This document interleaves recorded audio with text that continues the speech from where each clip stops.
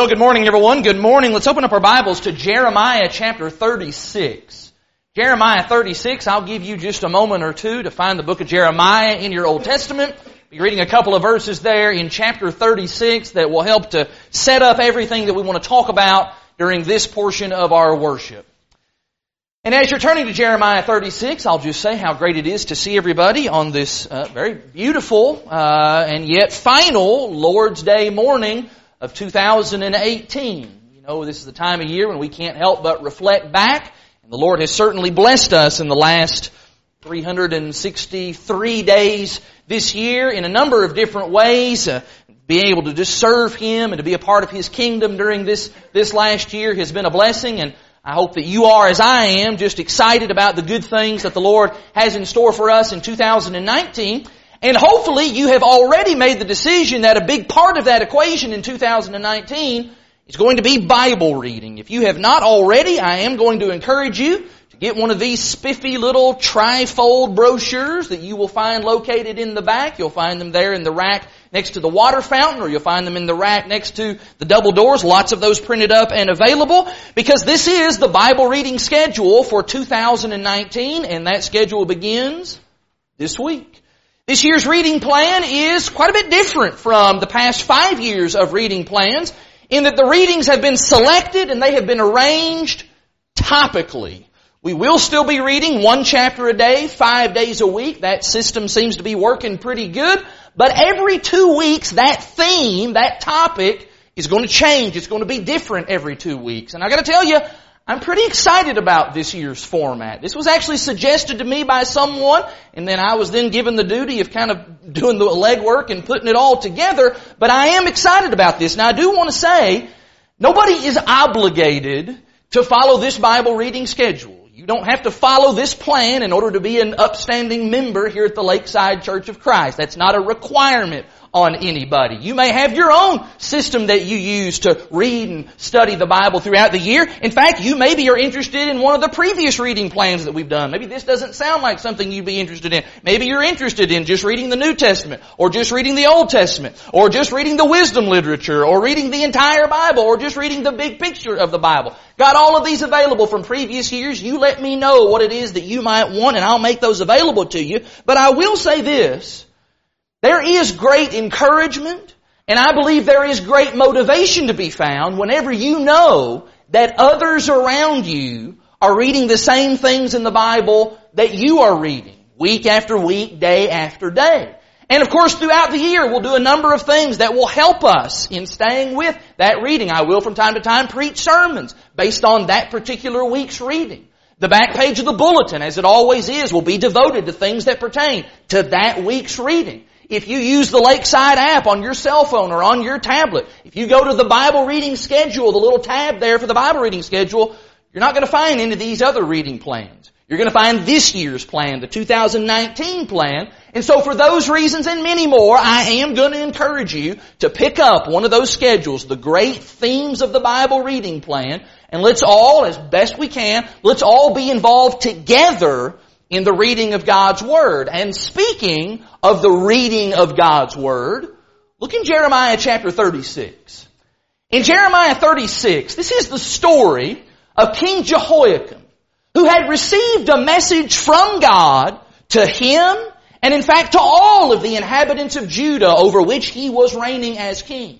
And unlike some of the other words that the prophets came and they gave their various oracles, and those things were simply spoken orally, this particular prophecy, it was written down on a scroll, and it was to be read. And so we are told in Jeremiah 36, look in verse 21, Then King Jehoiakim sent Jehudi to get the scroll, and he took it from the chamber of Elishama the secretary, and Jehudi read it to the king and to all the officials who stood beside the king. Now it was the 9th month, and the king was sitting in the winter house. There was a fire burning in the fire pot before him. And as Jehudi read 3 or 4 columns, the king would cut them off with a knife and throw them into the fire in the fire pot until the entire scroll was consumed in the fire that was in the fire pot. This is one of those places in the Bible that makes you go, did he just do that?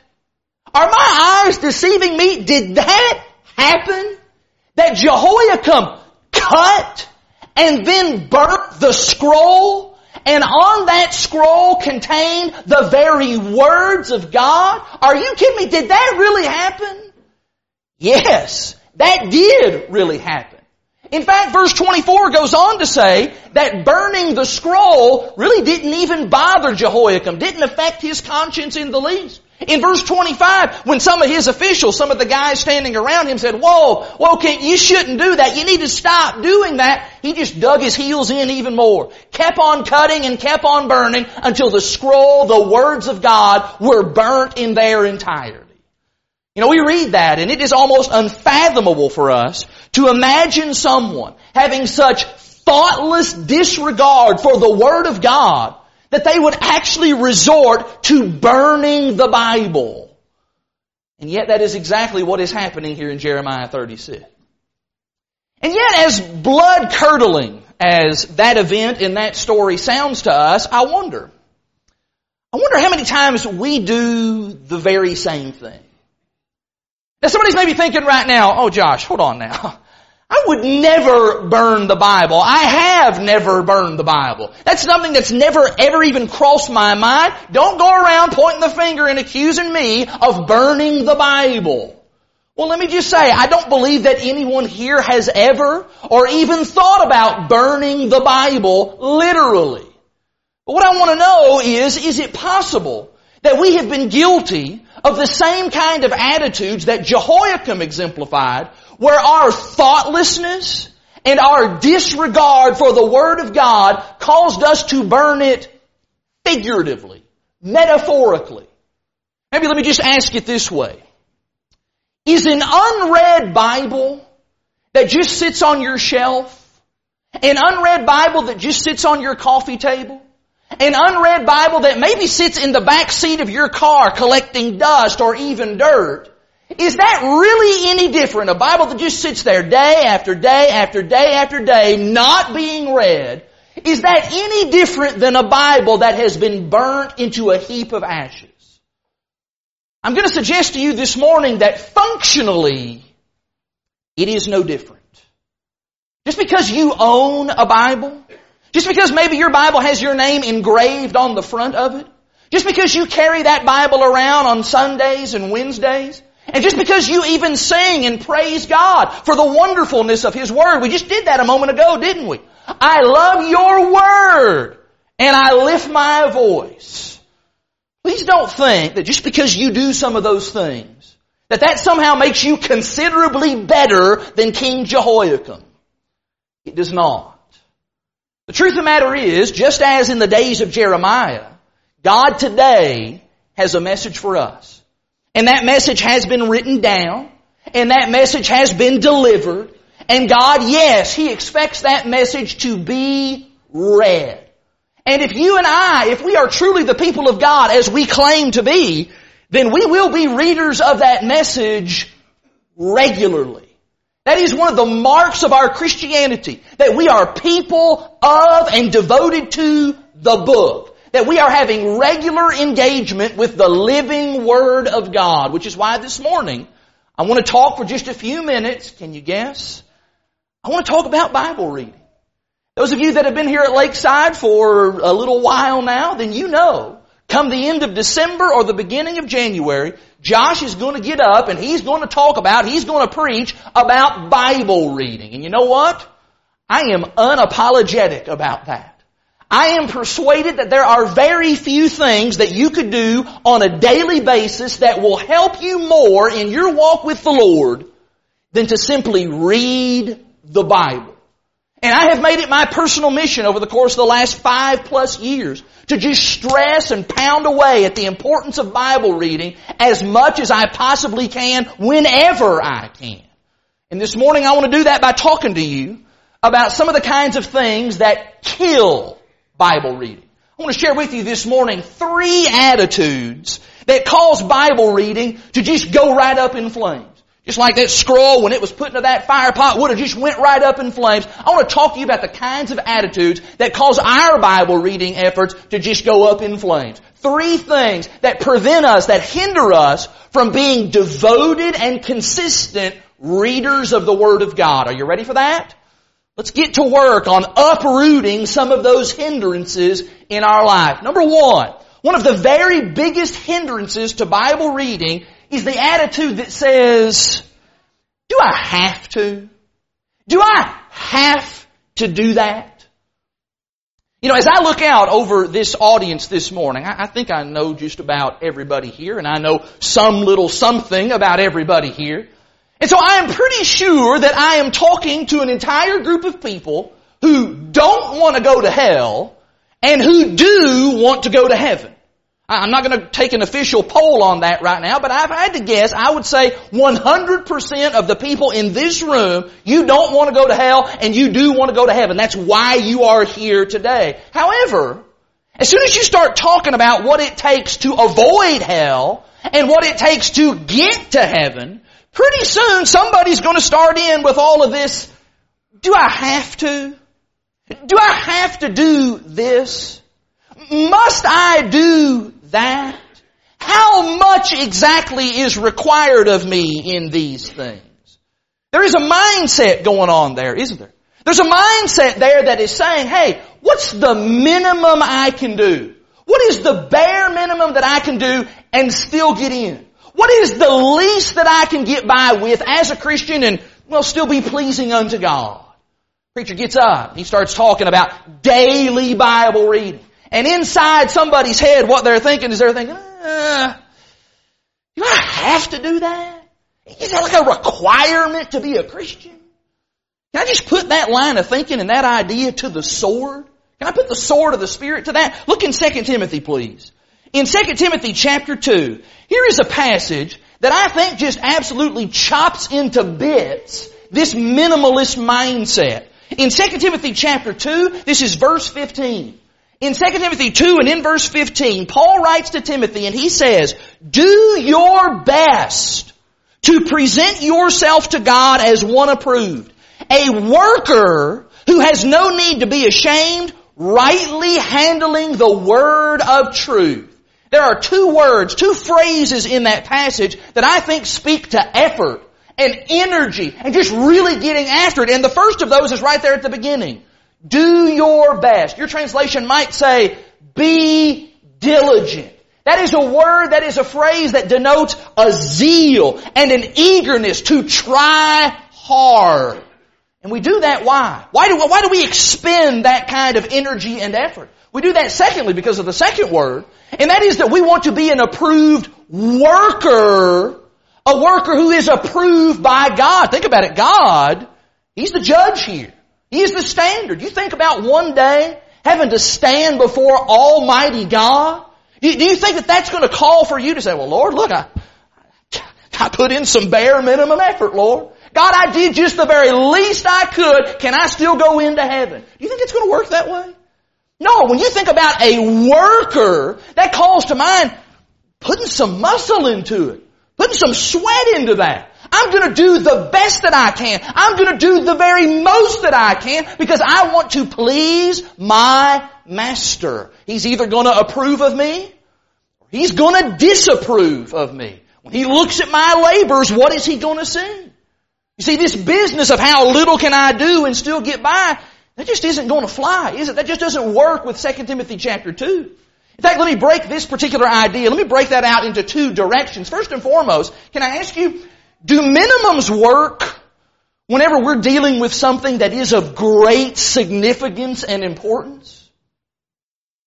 Those of you that have flown on an airplane or who will be flying on an airplane maybe in the coming year, how many of you are interested in just minimal safety when you get aboard that airplane? You think about it, airlines today, they exact and they exert just a tremendous amount of energy and time and effort and money into making flying safe. There's all kinds of stuff that goes into that.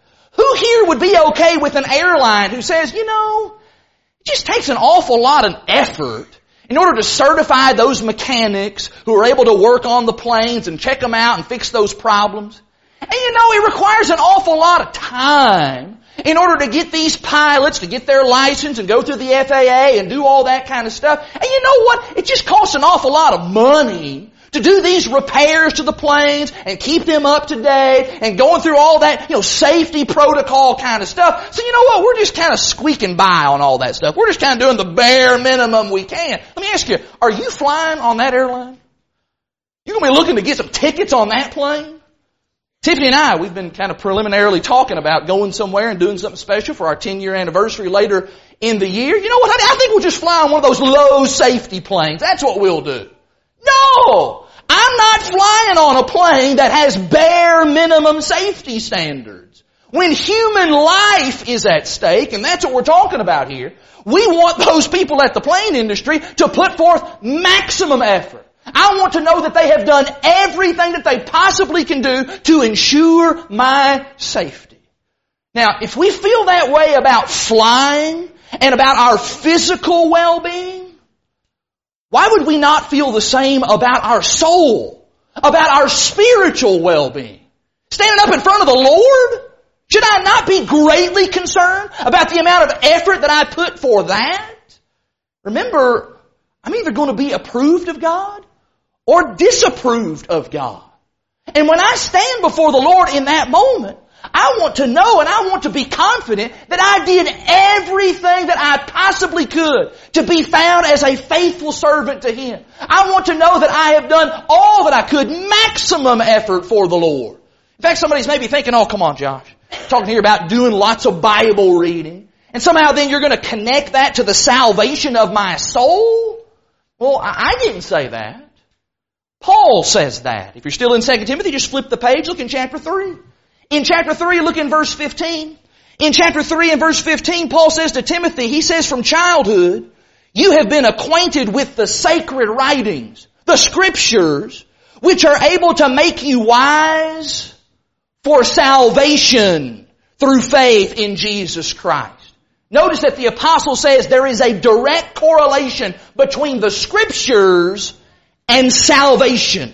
And so if we're talking about something as important as salvation, then my attitude toward the scriptures is not going to involve, well, let me see if I can find a bunch of shortcuts here. Let me see if I can just do the minimum here. What's the least I can get by with? No. I'm going to be striving for maximums. How much can I do? The other thing that I'd say about that, we talk about minimums, is I'd ask, do minimums work in relationships? Does that work in our human relationships with others? If you're in a really good relationship, maybe that's a husband or a wife, maybe it's a boyfriend, girlfriend, maybe it's just a friendship. Is that how you approach your relationships? What's the bare minimum that I could do for this other person? Those of you that are married, if it's your anniversary, husbands, you go to your wives and say, honey, flowers they're just so expensive. So I didn't go buy you any flowers for our anniversary. No, instead, I went by the cemetery and I just plucked some flowers off the top of the gravestone. So happy anniversary. Is that how we do that? And I'm getting you a gift. Gifts are so expensive. What can I really even get for you anyway? So, the car needed an oil change. I went and got the oil changed in the car. Happy anniversary. Fellas, don't do that. It's a busy week for me this week. I do not have time to come and visit you at the hospital. Don't do that. In a relationship, we do the most that we can, not the least that we can, the most that we can to please and to make that other person happy. Isn't that right? Can I ask you this? How have we forgotten that we are in a relationship with God? Look at Jeremiah chapter 9, please. In Jeremiah chapter 9, here's a passage that the older I get, the more and more significant this passage has become to me. In Jeremiah chapter 9, the Lord stresses through His prophet the importance of being in a relationship with Him. That's what it's all about. In Jeremiah 9, I'm reading in verse 23, thus says the Lord, let not the wise man boast in his wisdom. Let not the mighty man boast in his might. Let not the rich man boast in his riches. But let him who boasts boast in this, that he understands and knows me, that I am the Lord, who practices steadfast love and justice and righteousness in the earth. For in these things I delight, declares the Lord. That passage says that life is all about knowing God. It's about being in relationship with God. And when we talk about Bible reading, that's what we're trying to do. We are trying to come to know the Lord. Do we imagine then that this minimal, just kind of sliding by, least that I can do mentality, do we imagine that that is somehow fooling the Lord? That somehow God is not able to see the reality of things? That God's just kind of fooled and He's tricked into thinking that we care about Him and that we really value our relationship to Him when we can't even be bothered to crank this book open except on Sundays and Wednesdays, if that? We really think that's fooling God? He's not. Honestly now, what did Jesus say was the first and the greatest commandment? He said, you shall love the Lord your God with all your heart, all your mind, all your soul, and all your strength. What about that sounds like, do I have to? I have to do that? What about that sounds like, let's do the least we can possibly get by with? I want to suggest to you this morning that what we need an entirely new approach to reading the Bible. Instead of this how little can I do stuff, how about we start with this? How about we start with, you know what? My walk with God is the single most important thing to me in this life. I want everything and I want to do everything that I can to please and be approved by God. I want to be a worker who is pleasing in His sight. I want to go to heaven more than anything else. And so everything then in my life is going to be built around that singular focus. I'm going to do the most that I can to obtain that goal. That comes first. I'm suggesting to you today that that shift in attitude, that will make regular Bible reading, that'll just make it a no-brainer in your life. When you have the kind of hunger and thirst for righteousness that Jesus describes in Matthew chapter 5 and verse 6, then reading the Bible is not a do I have to thing. Reading the Bible becomes a I want to thing. Don't get caught up in that trap of minimums, because that attitude just absolutely destroys Bible reading. Just like this second idea this morning. And that is the attitude that says, I have to study. Studying the Bible. Who wants to do that? Now, let me be very clear, and I'll probably say this 2 or 3 more times. Studying the Bible is important. And it is something that we do need and want to be involved in. In fact, if you're reading from a King James Bible this morning, that verse we read a moment ago in 2 Timothy 2:15, it actually says, study to show thyself approved unto God. We could read as well in Ezra chapter 7 and in verse 10 about Ezra, that one of the keys to his faithfulness, one of the things that made him who he was that he set his heart to study the law of the Lord and then to do it and to teach it in Israel. And so I want to be enormously careful here not to come off like I'm saying a bad word about studying the Bible. I am in favor of studying the Bible. I study the Bible. You should study the Bible. I would like to guess that our Bible class teachers, they studied the Bible in preparation for their classes today. There is a time for Bible study. But I also want to be careful today not to turn daily Bible reading into this big, massive, heavy, deep study session. When we start thinking of daily Bible reading in terms of this big study thing, well, that can create some significant issues. First and foremost, it just sounds like a very academic sort of activity when you talk about studying. If I were to ask you, hey, have you read the Harry Potter books? It's very different from asking, hey, have you studied the Harry Potter books? The word study to us almost implies just this very intellectual pursuit, where we're doing some real heavy and deep research. And it kind of almost sounds like when you hear the word study, I don't know what you think of, but I immediately think of school. School. And let's be honest, school is not always a great association in people's minds. Listen to me.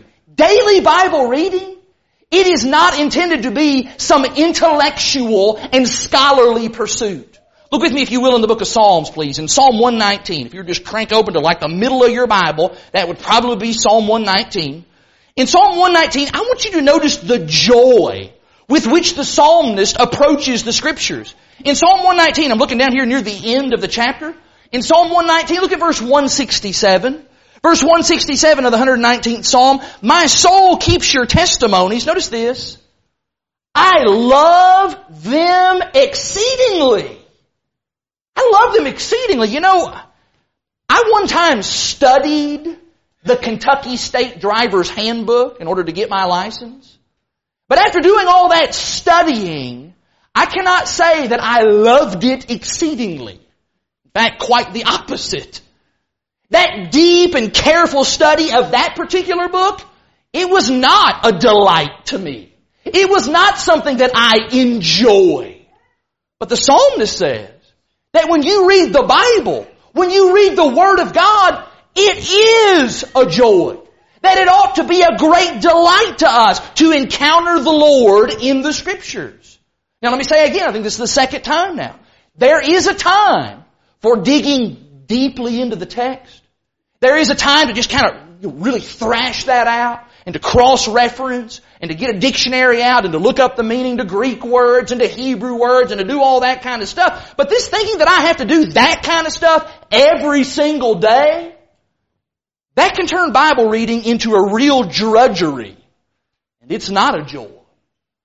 The other thing that I would say about that is that whenever we approach the Scriptures in this very academic and stoic sort of way, what can happen is we can make Bible reading into just being all about gathering information. You know, that's why we study, isn't it? Because we want to master this set of facts. We want to accumulate a bunch of data. We want to be able to know and be very proficient in this particular subject, whatever it may be. And whenever we approach Bible reading in that sort of fashion, what's going to happen is somebody's going to say, you know what? I already know this stuff. I've already got the facts. I've already got all the information. Look, I've read the Bible before. In fact, I've even read it a couple times through before. And I've been coming to church all my life. And I've heard thousands of sermons. And I go to Bible class all the time. I've got all the information. I know all the Bible characters. I even know some of those minor Bible characters. I can tell you about Mephibosheth. I can tell you about Tychicus. And I can point to a map. My kids are laughing because we talked about Tychicus today. I can point to a Bible map. And I can show you that's Ramoth Gilead. And hey, there's Beersheba. And I can even quote big old chunks of the Bible right from my own memory. I've got the information. So what's the incentive for me to just keep on reading this day after day after day? Yeah, I guess I could learn maybe some even more minor characters and some even more minor places. But you know what? Basically, I've got the information stuff down pat. What's the problem with that approach? The problem with that approach is that we're not reading the Bible to get information. We are reading the Bible for a completely different reason. We're not reading the Bible so that we can impress our friends with all the Bible minutia that we know. We're not reading the Bible so that we can collect a lot of information and we can just win in Bible trivia every time. That's not why we read the Bible. We read the Bible regularly and consistently because we want to spend time with our Lord. Because we want to know God. We want to draw closer to Him. Not because we want to just master a set of religious facts. Look in James, please, in James chapter 1. In James chapter 1, James reminds us here that the goal is not information. The goal of reading the Bible is transformation. In James chapter 1, this is verse 22, James says, but be doers of the word, and not hearers only, deceiving yourselves. For if anyone is a hearer of the word and not a doer, he's like a man who looks intently at his natural face in a mirror. For he looks at himself and he goes away and at once he forgets what he was like. But the one who looks into the perfect law, the law of liberty, and perseveres, being not a hearer who forgets, but a doer who acts, he, the doer, will be blessed in his doing. The goal of reading the Bible is to spend time with the Lord so that we can then be better equipped to do the will of the Lord. And that ought to be a delight. That ought to be a joy. In fact, can you go back to that 119th Psalm? In Psalm 119 again, I'm just impressed with the joyful attitude, the joyful language that the psalmist just employs over and over again. Look in verse 10. In Psalm 119, there in verse 10, he says, with my whole heart, I seek after you. You see, the whole context of Psalm 119 is about reading the Bible. With my whole heart, I'm seeking after you. That's what we're talking about. That God, I'm in this book because I'm chasing after you. I'm not trying to become some big Bible know-it-all. I'm trying to know the Lord. Drop down to verse 14. In verse 14, in the way of your testimonies I delight as much as in all riches. Lord, I just love I love it more than even money. There's a thrill to that. Drop down to verse 162. In verse 162, I rejoice at your word like one who finds great spoil.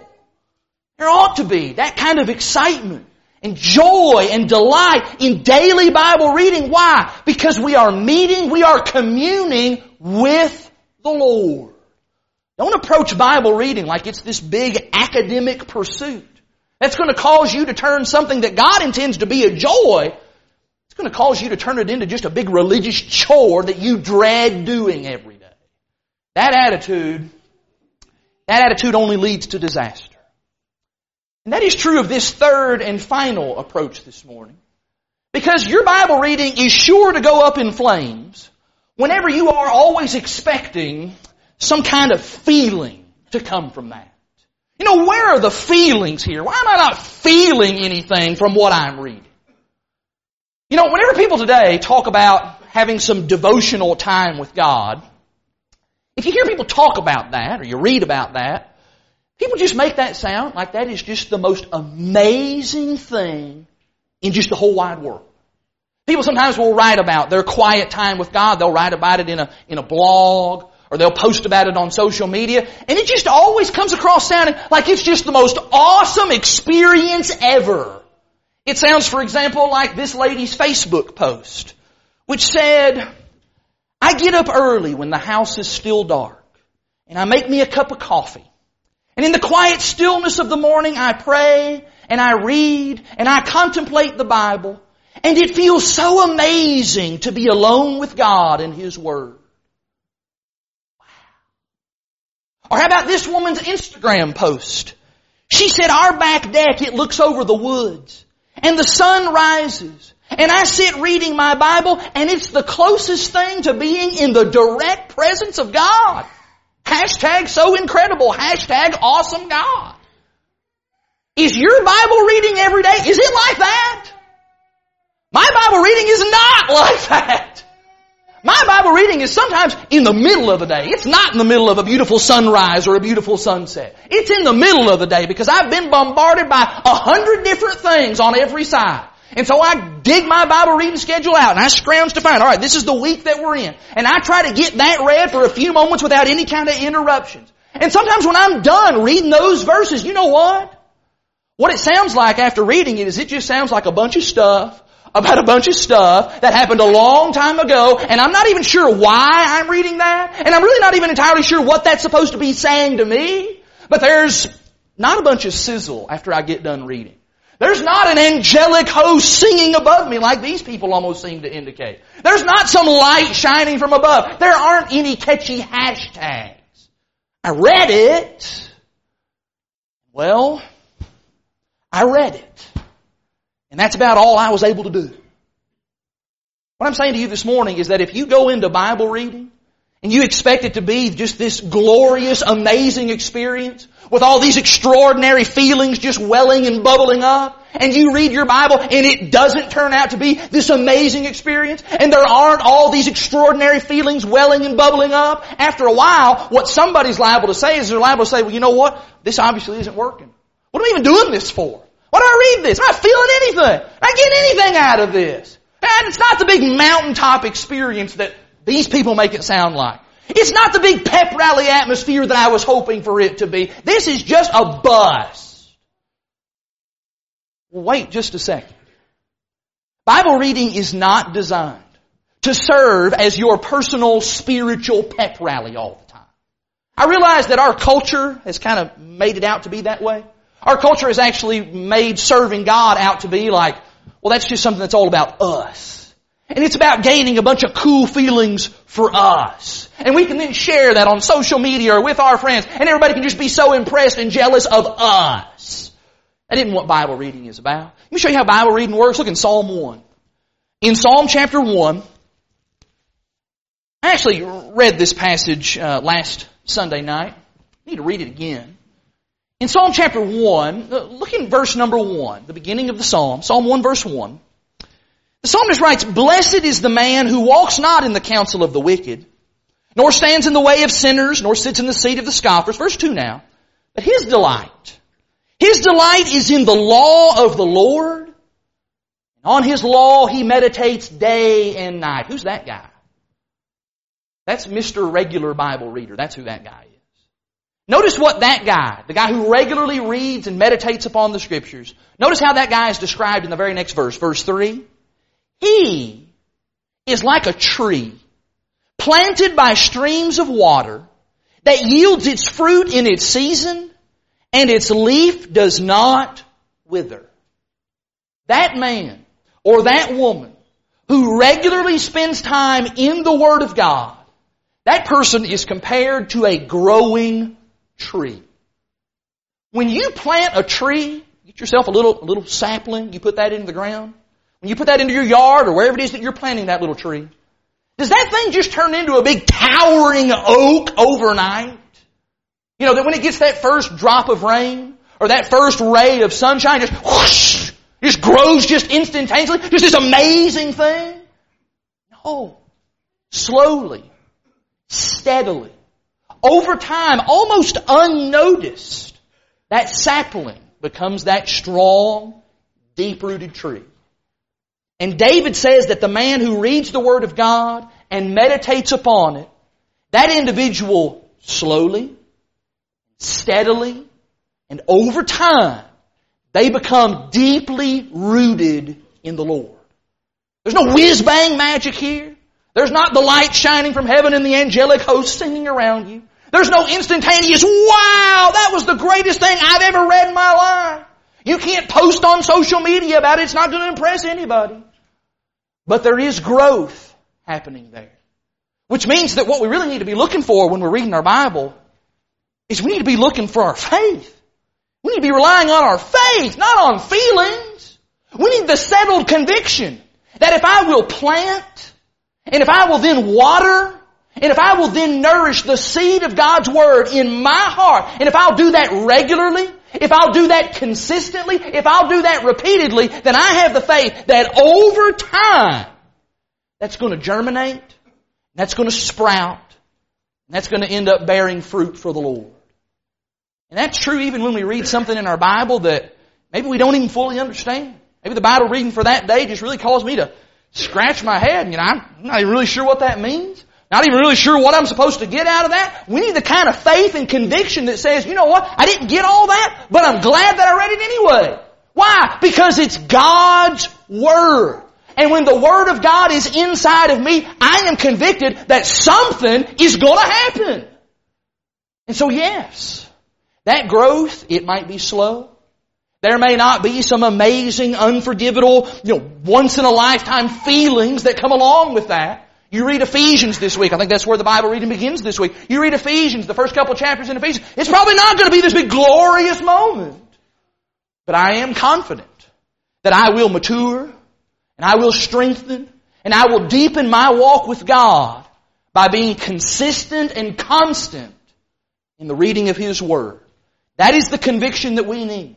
That whether the Bible provides us with the pep rally that we're looking for or it doesn't, and in fact, sometimes the Bible does give us the pep rally that we're looking for, the pick-me-up that we need. But even if it doesn't, that doesn't matter. Because I believe that blessings are sure to follow for the one who delights in the law of the Lord, who makes it his meditation day and night. Now, I always get really excited talking about Bible reading. And I realize that not everybody else that I'm talking to gets naturally excited about the subject of Bible reading whenever it comes up. I realize that it is something that it takes work. And it takes some patience. And it takes a lot of faith. And many times what it really takes is it takes just a big change and a big shift in our attitude. But we must be determined to develop the habit of regular Bible reading. Why? Because we desire the Word of God in our lives. King Jehoiakim did not have that desire. And as best we can tell from the scriptural information we have about him, I don't believe that he ever got that desire for the Word of God, and because of that, when he stands before the Lord, he will suffer eternally. And while this morning I do not know everybody here, I don't know everybody's personal habits, I don't know where you are in your relationship to God's Word, I do know this. I know why new Christians get the new just knocked right off of them by the devil and they end up straying away from the Lord. I can tell you why that happens. It's because they don't read the Bible.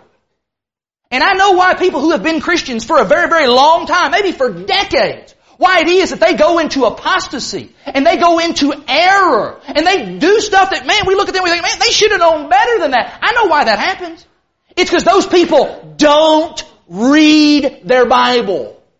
And I know as well why Christians end up getting themselves entrenched in horrible and scandalous sins. The kind that calls us to shake our heads and to say, man, how could they be involved in that kind of thing? I'll tell you why. It's because they don't read their Bible. Bible living, it's all predicated first upon Bible reading. That's where it starts. As we're standing right now on the precipice of a new year, we do have a wonderful opportunity to commit ourselves, or maybe to recommit ourselves, to extinguishing the spirit of Jehoiakim, and maybe once and for all, being truly defined as being people of the book. Now, as we extend the invitation of Jesus the Christ, if you were to open up the book, if you were to just kind of go searching, go doing some exploring, to find out what's a person need to do to be in a right relationship with God. What does a person need to do in order to be saved?